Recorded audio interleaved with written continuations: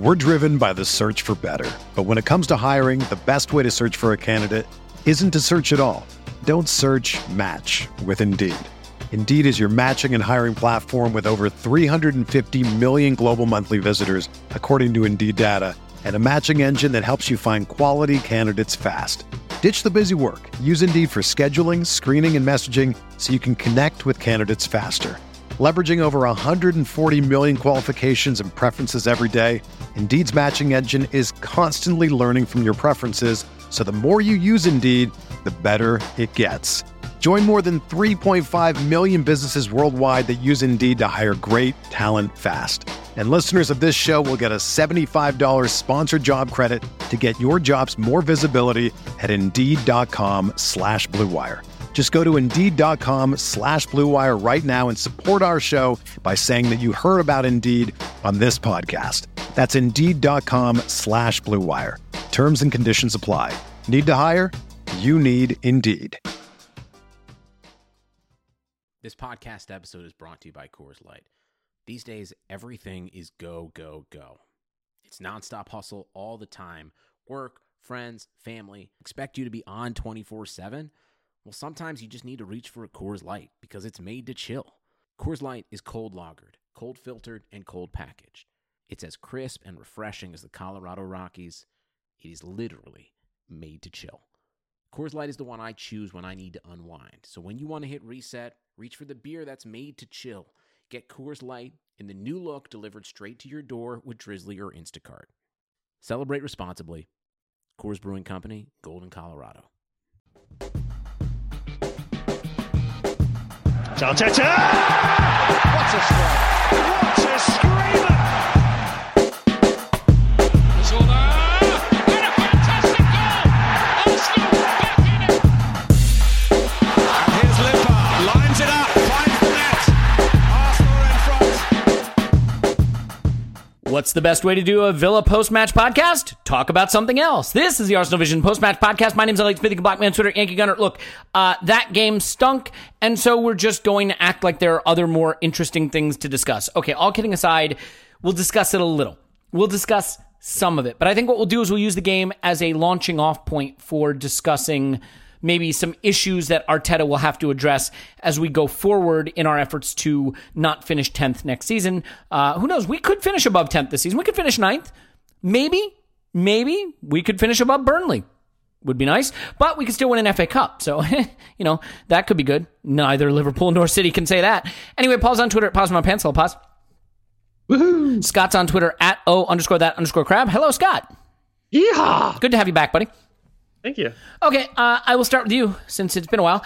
Scott, this was obviously a pretty dire performance, and it's easy to be frustrated at, shipping a goal, but I would argue that the problem here is not creating enough chances. 7 shots, none on target. It's a pretty disgusting way to play against the second worst defense in the league, and I think Arteta has proven that he has created a way of playing using this very flawed group of players that can compete with the bigger clubs. I think the way we played against Chelsea under Arteta, the way we played against United, the way we played against City even before going down to 10 men when Luis went off. I don't know that we played a ton better against Liverpool, maybe a bit, but we beat them, so I'm giving us credit there. Even the Spurs game, as disappointing as it was, I think we're the much better team. I think he's shown that we can do that, but you look at the Birmingham result, you look at this result, you look at some of the results before the Project Restart against the smaller sides, and we don't necessarily know how to dominate possession, push defenses back, and create a lot of chances. So for you, what is the single biggest missing piece or flaw tactically that led to this performance and in general is causing the problem that I took a long time to outline? Yeah, that was quite the wordy question. Is this your first time around here? Come on. So one of the things that I think I've noticed is that Arteta seems to be focusing on defense first and trying to get that more solidified. And I think that has overall been pretty successful. You look at what Arsenal have done since he's taken over. The defense really does seem to have righted ship some. We're conceding a lot less shots, especially from open play. Our set play defense is still a huge mess, and I think that's something that we need to get some more addressing interesting. Maybe it's something to look at over the offseason. But I think that's something that's been the biggest focus is let's fix that part, because that was in the overall tire fire that was Arsenal. That was probably the part that was getting the diesel poured onto it to make it even worse. So I think that was something that was, his first thing that he needed to address. And I think for the most part, that's been relatively successful. I think, you look at the Villa match, they really only had one really good chance, and it wasn't even the one that they scored from. Other than that, I thought Arsenal did well to kind of keep them at bay. Not that Villa are a great attacking team, but, that's still something that, we could have seen in the Emery era where, Arsenal would have gone and conceded 15, 20 shots in a match like this sometimes. So at least that was better. So I think that I'm able to give him a little bit of a pass as he's working things, from back to front. I think the biggest problem is that there's just not a creative player. So we have our midfield it's okay, but there really isn't anything to connect that midfield to final third. Especially when we dominate possession. I think that's something that's been missing for the last couple of years. Granit Xhaka has been trying to be given that role, but that's not really his, kind of his strength. I think his is more of a, the deeper player. And one of the things that I've really kind of harped on is that I think that he kind of sets the ceiling for the midfield if he's going to be our best player. I saw a lot of people on Twitter really calling for him to come in at halftime and, that would be the thing that will change the game. Well, he did come in at halftime and things didn't really change because I don't think that's really his strength. So if we're going to play this, 3-4-3 kind of thing, I think you need another, kind of 8 who can be more of that 8.5, who can push forward, who can be a creative hub for the team. Because it seemed like there really wasn't a plan B besides let's get the ball out wide and try crosses. And with the way that Arsenal are set up, we don't have, that focal target man who will be able to deal with that. That's not Lacazette. He's a guy that I think he's done better, but he's been more of a let's drop deep and facilitate, not a guy that, Giroud, where you can, feed crosses into him and hopefully something good will happen. So I think that was probably the biggest tactical thing, is that our plan A was let's get the ball out wide and try cross. And that really didn't seem to work. Yeah, and I mean, in most of these games, we've had Aubameyang on the left, and we don't really think of Aubameyang as a provider, as a creator. I mean, he can do it a little, but it's not his strong suit. We don't think of him as much of a dribbler. He becomes almost a second striker. You're looking to run him in behind on the weak side often, and arrive in the box behind defenders to score, fine. But then on the other side, we had Nketiah, who's also not that. I mean, Nketiah, I think, is even more of a poacher than Aubameyang at some level, because I don't know that he's technically as skillful. So the front three just had no real chance creation. I mean, maybe Lacazette was supposed to drop in, play false nine, and set those guys in behind. It never really materialized. I think some of that is down to the performances we had on the outside. I mean, I don't think Cedric looked particularly great, and that is a transfer that I still think will be exam. Yeah, go ahead. Mm-hmm. And I was gonna say, if we're gonna kind of second guess Arteta here, it was the Eddie pick, because it's like this one really seemed Nelson like it would was be injured, right? Yeah, and maybe he wanted to get some rest for Pepe, and I mean, you kind of get to the point with this team squad with this squad, Scott, where you say who would he have picked? Who should he have picked there? Yeah, I don't know. That's the hard part, but it's because we don't really have a guy outside of I guess.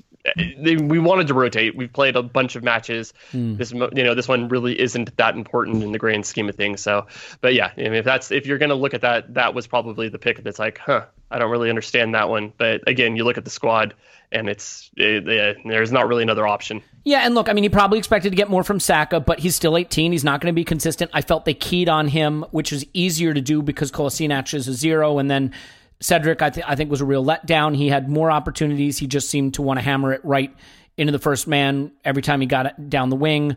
I think that is a transfer we will be discussing again down the road.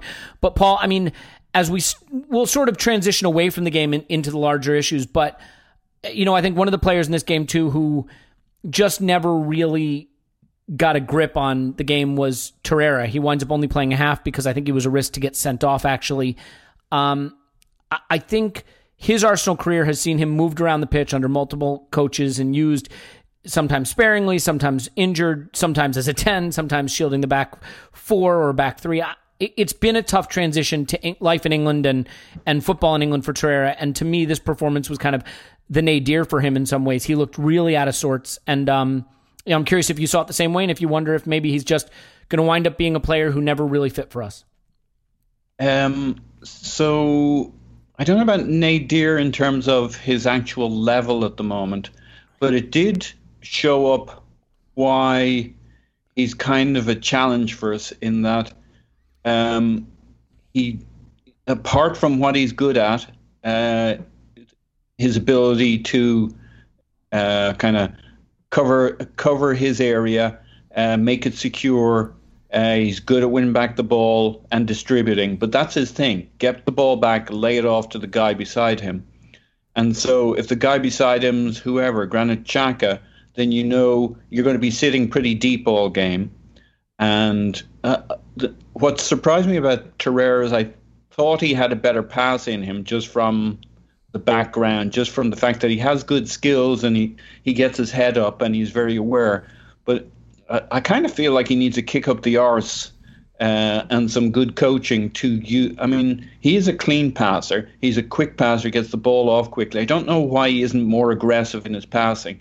We've seen him in his career with Arsenal on a few occasions picking out a really good ball.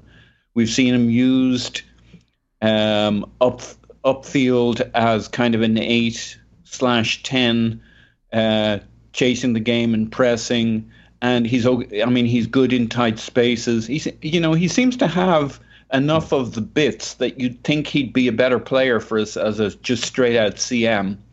But if the other player sits deep, as Ceballos tends to want to do, or if Ceballos isn't trying to pull the strings from deeper, then he's going to want to wander over to the left side of the box and kind of create triangles. So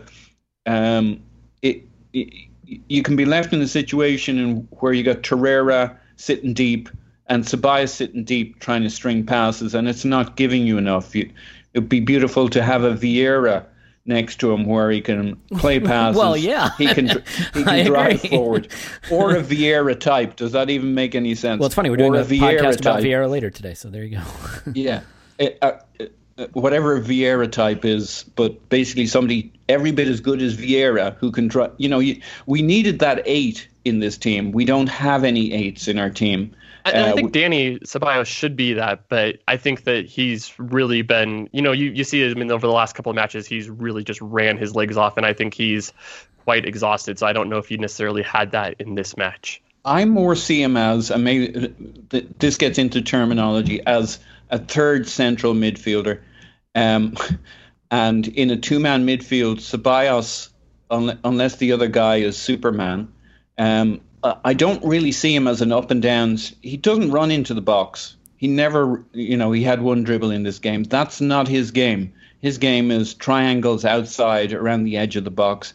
And so I don't really see him as an 8. He tends to like a little space. He's an accelerated play, and he uses the ball by passing. He doesn't run. Probably the closest thing we would have to an 8 is Willock, and that's he lacks some of the ball control and the passing to go with it. But that's the kind of athleticism, the ability to drive through a midfield. That kind of, Ramsey is a beautiful archetype for what peak Ramsey would be perfect here, maybe alongside of Torreira. But Torreira just doesn't add anything when the other guys, Ceballos and to maybe a similar extent, Xhaka. And I don't know why, because I think he has the skills. He as a kid, he was a striker. So, okay, he's not a striker today. But he should have that nous, that eye, that creativity, that the instinct to make something happen, and he's just way too conservative. And I don't really know why, but it's been a pattern certainly this year with him. I disagree with that. I think that Torreira, that is definitely, he would maybe be a third option as a creative thing. I don't think he really has those creative passes in his locker so much. I mean, maybe against really low quality teams, and maybe against Villa, you'd expect him to be able to do more of that. But just looking at his stats, he's never really been a guy that accumulates progressive numbers or creating chances for other people. He's definitely much more of an anchor man, and you made a good point there. I think a lot of our midfielders are best in a 3 where where they have other support. I think Torreira is a guy that shields the back four, not necessarily a guy that's in a double pivot who is asked to do a lot more of the creative actions.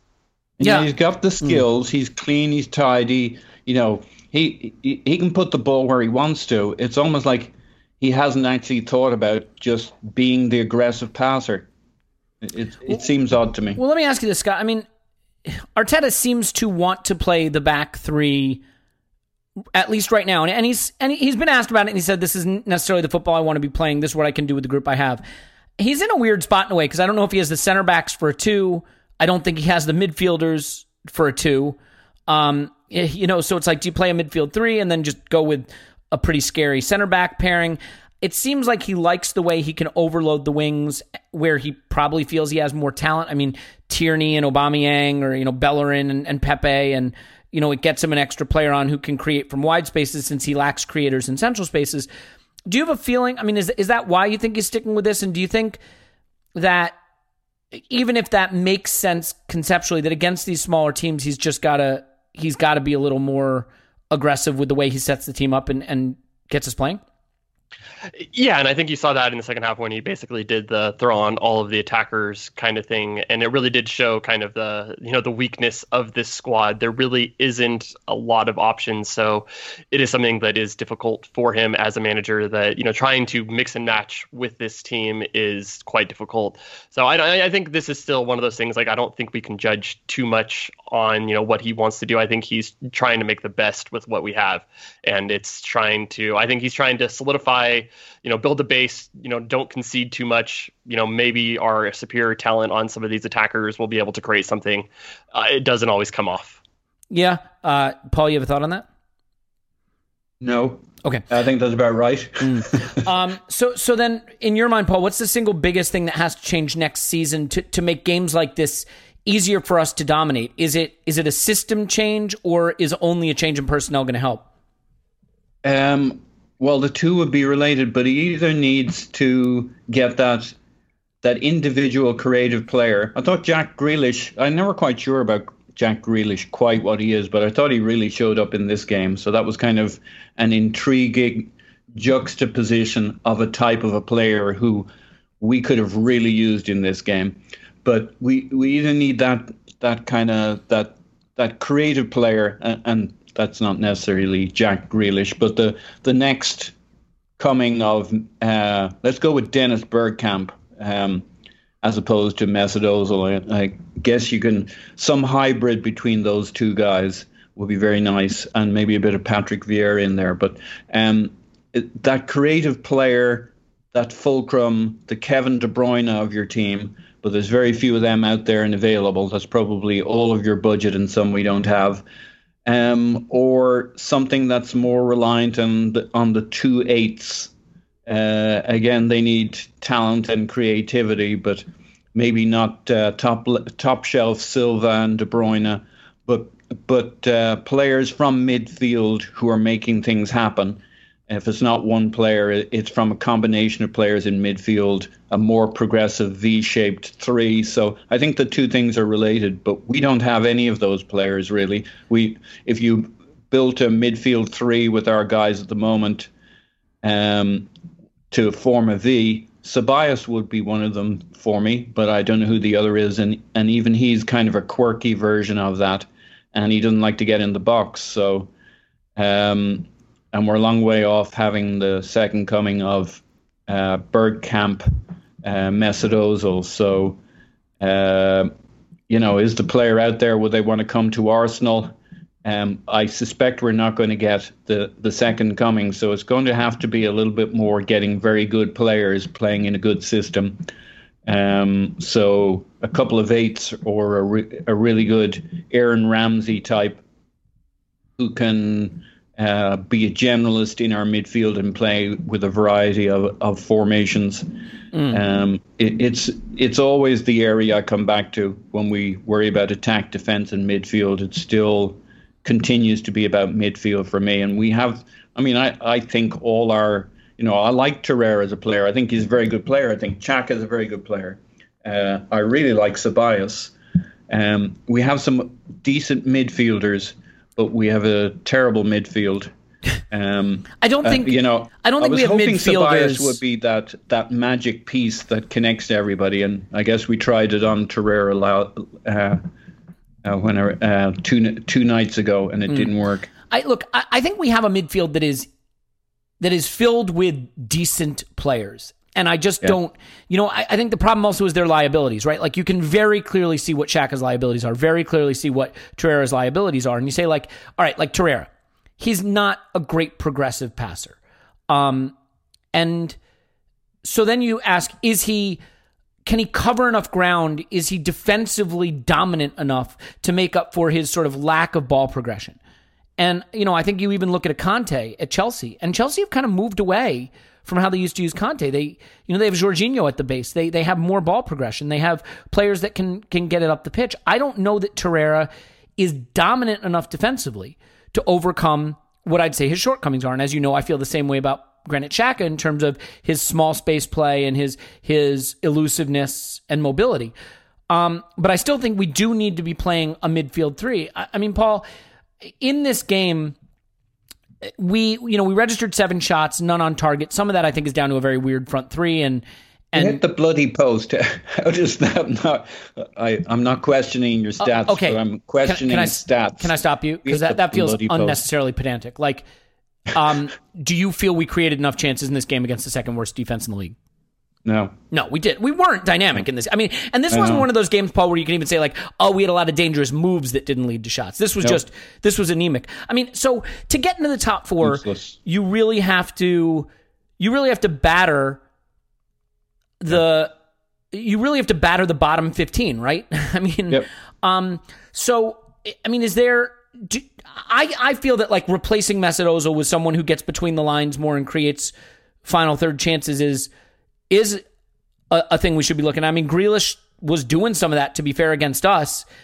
When you look at someone like Grealish, can you see that being this? I mean, we're not going to get Grealish, but like, what kind of profile of player would you have on the top of your wish list to make games like this easier for us? So, I mean, we got Pepe, and he could have done a lot in this game, and you're always banging on about him, the parallels with what Ozil can deliver from his area of the pitch, and I think that's right. And we didn't have him on the pitch, and we did have Saka here, and we could have got a bit more from him in this game. And I'm not blaming the kid; I'm blaming how we used him and the players around him. I think really midfield was kind of toothless in this whole game. He was on kind of Torreira's side for a lot of it in terms of the touch map. And what kind of player? It doesn't even feel like one player was going to do it, because who would you match him with? Ceballos is the deeper player, and that's why I come back to a 3-man midfield. You got so far to go to fix that midfield by plopping one player in there. I mean, can I throw a suggestion at you and just see what you think? Yeah. Since we're getting there, it seems like anyway. What about a midfield? I mean, if all you could do is use the parts we have, I mean, what if you stick Torreira or Xhaka, I guess, at the base and let Ceballos and Saka work as sort of like 8s, where Ceballos can shuttle a little bit, between a deeper and more advanced position, and Saka can float around more of a free role in behind the front three. And I mean, I realize you're asking Saka to do some stuff he hasn't proven he could do yet, but do you like the profile of that midfield? I do. I think it doesn't have a lot of size, and it has some mobility, but it doesn't have the size and mobility you might be looking for. And I think if you're adding one more player, if you added, I'm not drawn to Thomas Partey because I think it's the wrong age profile to be shopping in.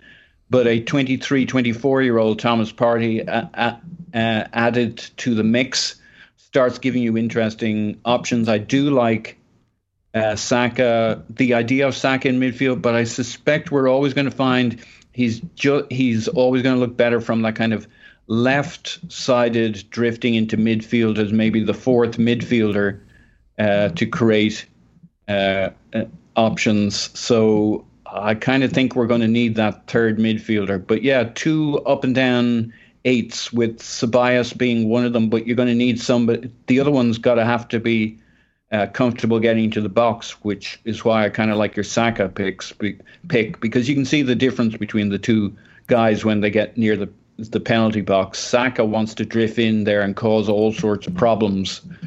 And Ceballos wants to speed up the play and lay it off to somebody in a better position. We need somebody who'll do an Aaron Ramsey and get into the bloody box and 1-2s and triangles and shake things up, get us into zone 14. And it's not Ceballos' area, that zone 14. He wants to be to the right or to the left of it, creating angles and triangles or pulling strings from deeper.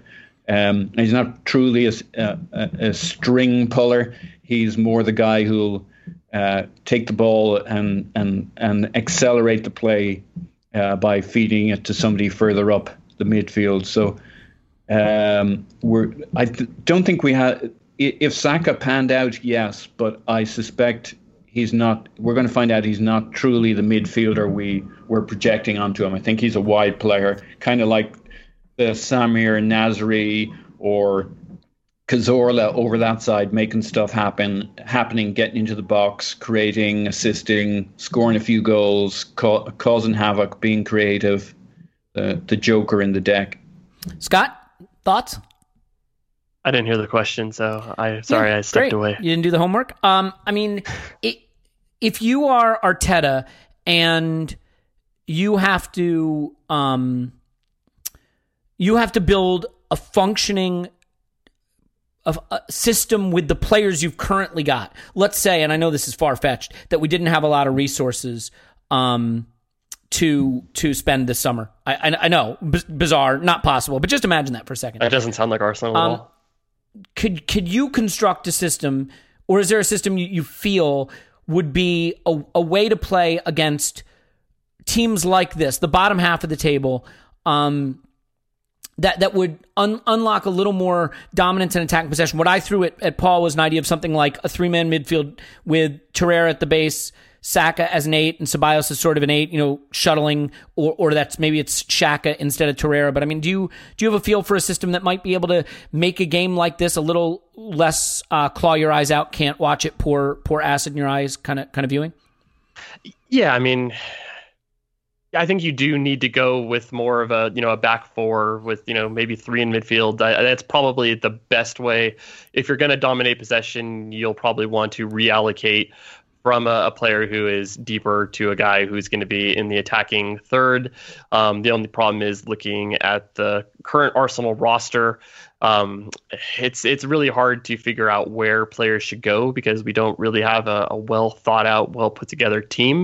We have Aubameyang, we have Lacazette, and we really only have one striker position. I think Aubameyang's actually been pretty good over there on the left, but then that takes away Saka's good position where he's been best on the left. You have Martinelli, who is injured right now, and he's another guy that would be good on the left. So I guess do you think Saka could be that midfielder on the left? I guess that was one of. I mean, it's if you play more kind of like a 4-4-2, I think he could be that kind of thing. I don't think he's a traditional 8 kind of a player. I think he's a player that is a little bit wider out. I think he's been okay when he's been asked to play in the position, but I don't think it necessarily gives him the best of what he's going to do. I think you want to be able to free him to play more aggressive. And if you ask him to play, you don't necessarily want that aggressive, high-risk play from your midfielders. You don't want him to see him, taking on players, especially with our back line where, a turnover can turn into a counterattack quickly.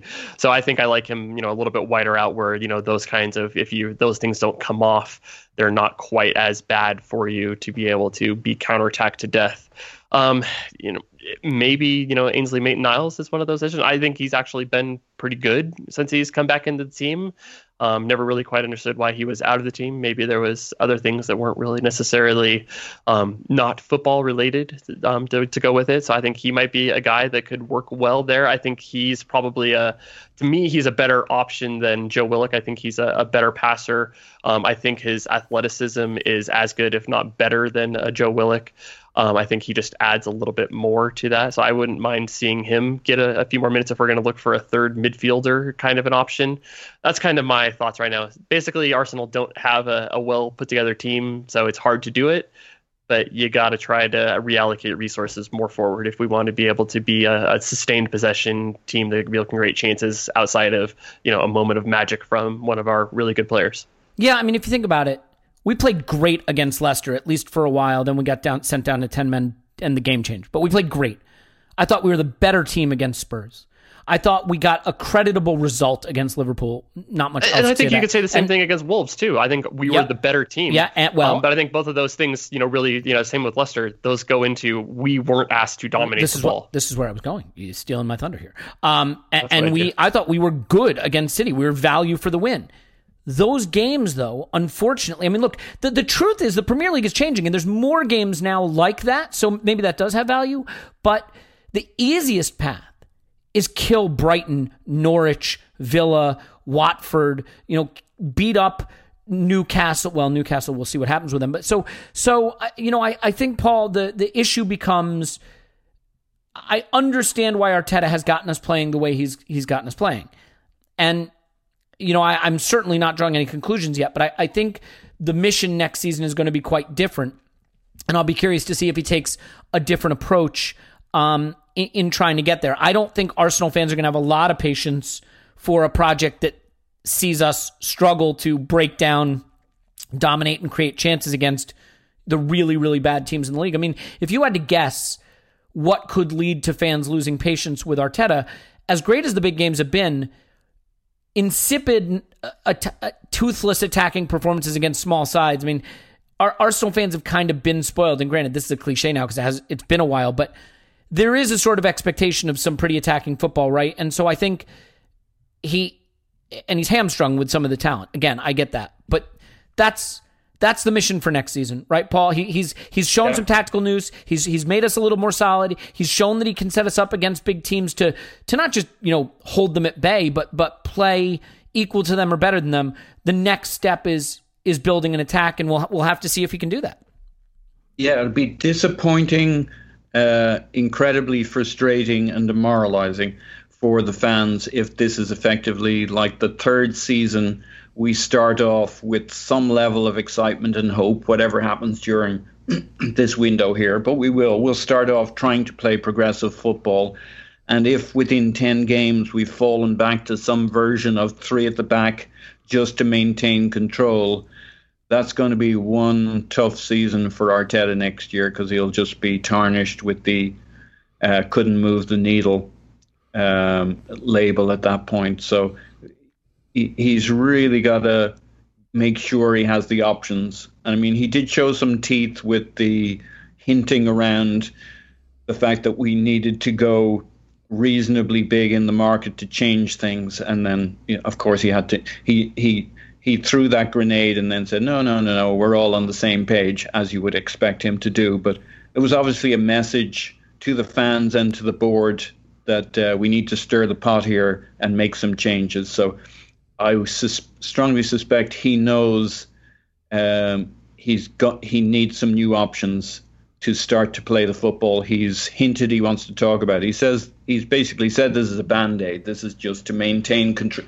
We're at where we're at. We need to maintain some level of control in our game, or he'll lose the dressing room and we'll lose the plot. So he's playing a contained level of football, which we've seen the downside of, which is we struggle. We look toothless against weaker teams who give us the ball and say, show us what you can do, Arsenal. Turns out not very much. And on the other hand, we've the togetherness of the team, the following the plan, the assignment of roles has paid off against bigger teams or tougher teams like Wolves and Leicester. But it's like it doesn't join in the middle. It's like a barbell. We're either look useless and weak, or redoubtable, organized, and deadly on the counter, and we don't have anything in the middle. And that's almost determined. That's basically determined by who we're playing, and the style of football they play in some ways more than how good they are. So Yeah, I think he knows. I mean, he's got to know. He's too clever. He spent too much time strategizing against all of these teams he's playing with his mind and with Pep Guardiola's mind. So he knows what the problem is. We as fans should do everything we can to give him the backing to make sure that the ownership feels the pressure to invest, but also knows that the fan base is behind Arteta, so he's the guy. They don't want to keep having cycling new managers in here who are going to need to make changes and have new budgets. This is the guy. He's the guy on the spot. We back him, we support him, we believe him, regardless, because the alternatives are much, much uglier. And the message comes through to the Crankies that they need to invest and that the fans believe in Arteta to make that investment. So let's go for it. I have to say too, sometimes soft factors are overplayed. I felt that this lineup was very much a what the heck lineup, that the performance was very much a what the heck performance. Villa are fighting off relegation and seem to have potentially done it. We were fighting for seemingly nothing. I think that came across in the performance and the lineup. I think Arteta was a little guilty of being like, man, let's try this. There's no possible way, if you got Arteta drunk and asked him honestly if he thought that lineup was going to function, because it was not a functional lineup. It had no hope of being effective. And it played kind of the way you thought it would. Paul, before I let you go, because I know you have a hard stop, and Scott, we're going to just touch on the FA Cup final actually for a second. But did this annoy you? Because I struggled to care too much, honestly. I mean, I realize it cost us a chance to get into the Europa League via the league, potentially finish above Spurs, and for all of those reasons, it should have annoyed me. And yet, much like the players, I struggled to get too exercised by it. It deeply, deeply upset me. I don't know I'm not even sure annoyed is the right word. I'm like, the two games, I maybe have a fonder reminiscence of the Liverpool game than it deserved. But, those two games in a row setting you up for thinking, hang on, we're starting to turn the corner. And then it like they just shit on your foot. I wasn't ready for this. I mean, I'm ready for the fact that unpredictable things happen in football games. It's a low-scoring sport. Anything could happen. But it was just such an abject performance that, no, I wasn't really ready for this. This was a punch in the stomach. I was starting to believe again. And this, the only upside of all of this is it's a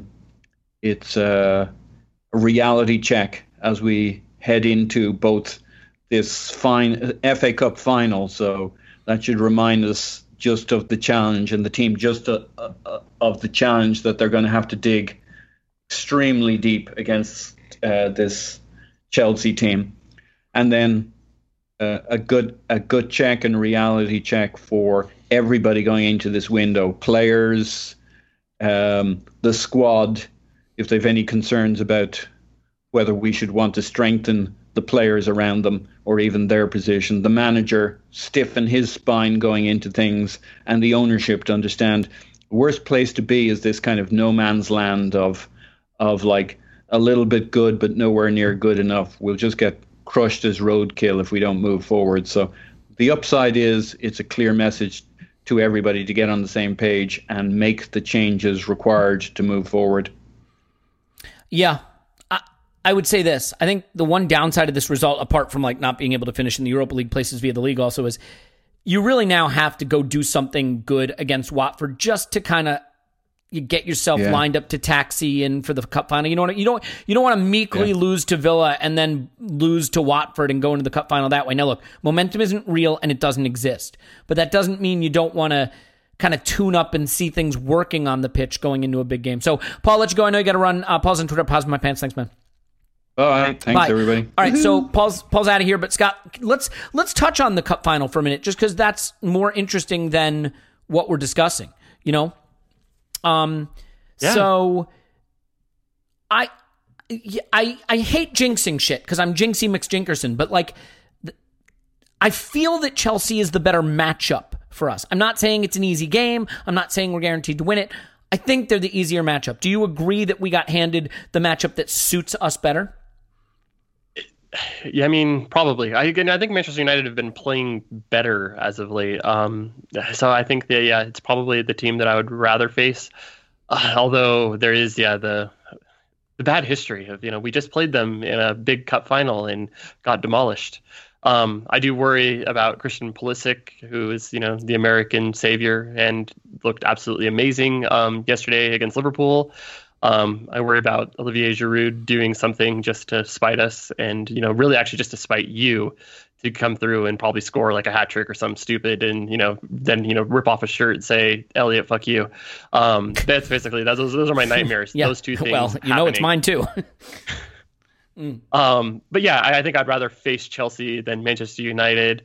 I think that, kind of thinking about how Arsenal have able to beat some of these bigger teams, I think that the way that they are going to kind of be more of a drunken attacking team over a team that is more solid at the back and say break us down. I think I'd rather face Chelsea's kind of all-out attack versus Manchester United, who would have been a more solid team, and then they really only attack with 3 or 4 players, so you can't really counterattack them as easily. So yeah, I guess that's probably the easier matchup, but neither of them is easy. I think that there's a decent chance Arsenal win, but I don't think that Arsenal are the favorites.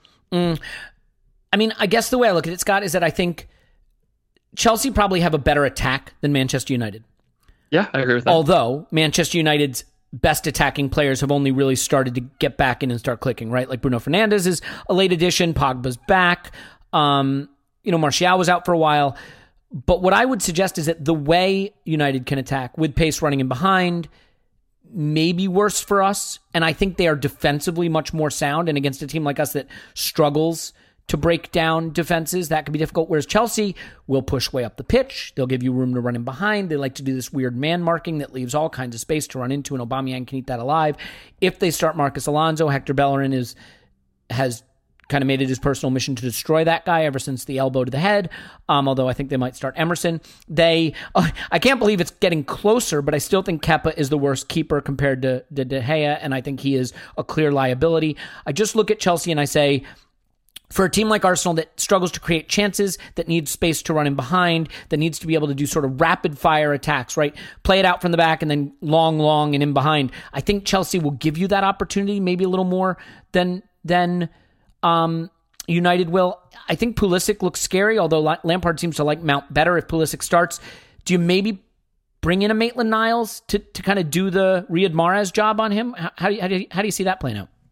Yeah, I mean, it's definitely possible. I think that I actually liked Tierney kind of at that left center back. So if we are going to do something, if we're going to stay with this back three, I think I'd like Tierney as that, because then, if as things, kind of play out, you can always have him be a little bit more aggressive and actually kind of, switch into more of, a traditional, fullback role. And I think he does that for Scotland because he's got Andrew Robertson there that is also the left back. So I think that's kind of something that he's used to doing, and I don't mind it. I think Chelsea definitely are there to, concede goals. They've given up 54 goals in the Premier League, which is pretty crazy. That's, pretty bad, so you think Arsenal are a bad defensive team. We've only given up 46. A lot of that is with Kepa, who is just absolutely, if you get the ball on target, you have a really good chance of scoring a goal. Sadly, we're not a team that shoots a lot, but But I think one of the things is Arsenal, even though we haven't been shooting a lot, we've been getting actually a pretty decent amount of shots on target. If you forget Aston Villa, which I think we all should. Mm-hmm. I think we should all just put bleach into our brain and forget that one. Done. So yeah, just forget the last 35 minutes of conversation we've had. Just forget it all. Yeah. That didn't happen. I have to be honest. I wasn't paying attention to much of it, so that works for me. Yeah. I think that's probably. I wouldn't. If we're gonna. I think Saka as the wing back on the left with Tierney behind him is probably a good way, because I think Saka is a solid enough defender that he's not going to leave that open. I would like to see Bellerin back on the right, because I don't think Cedric is that great. I mean, I guess he's a fine backup, rotation piece, but not really a guy that I would do in a 4-year contract. I don't know. That's another issue.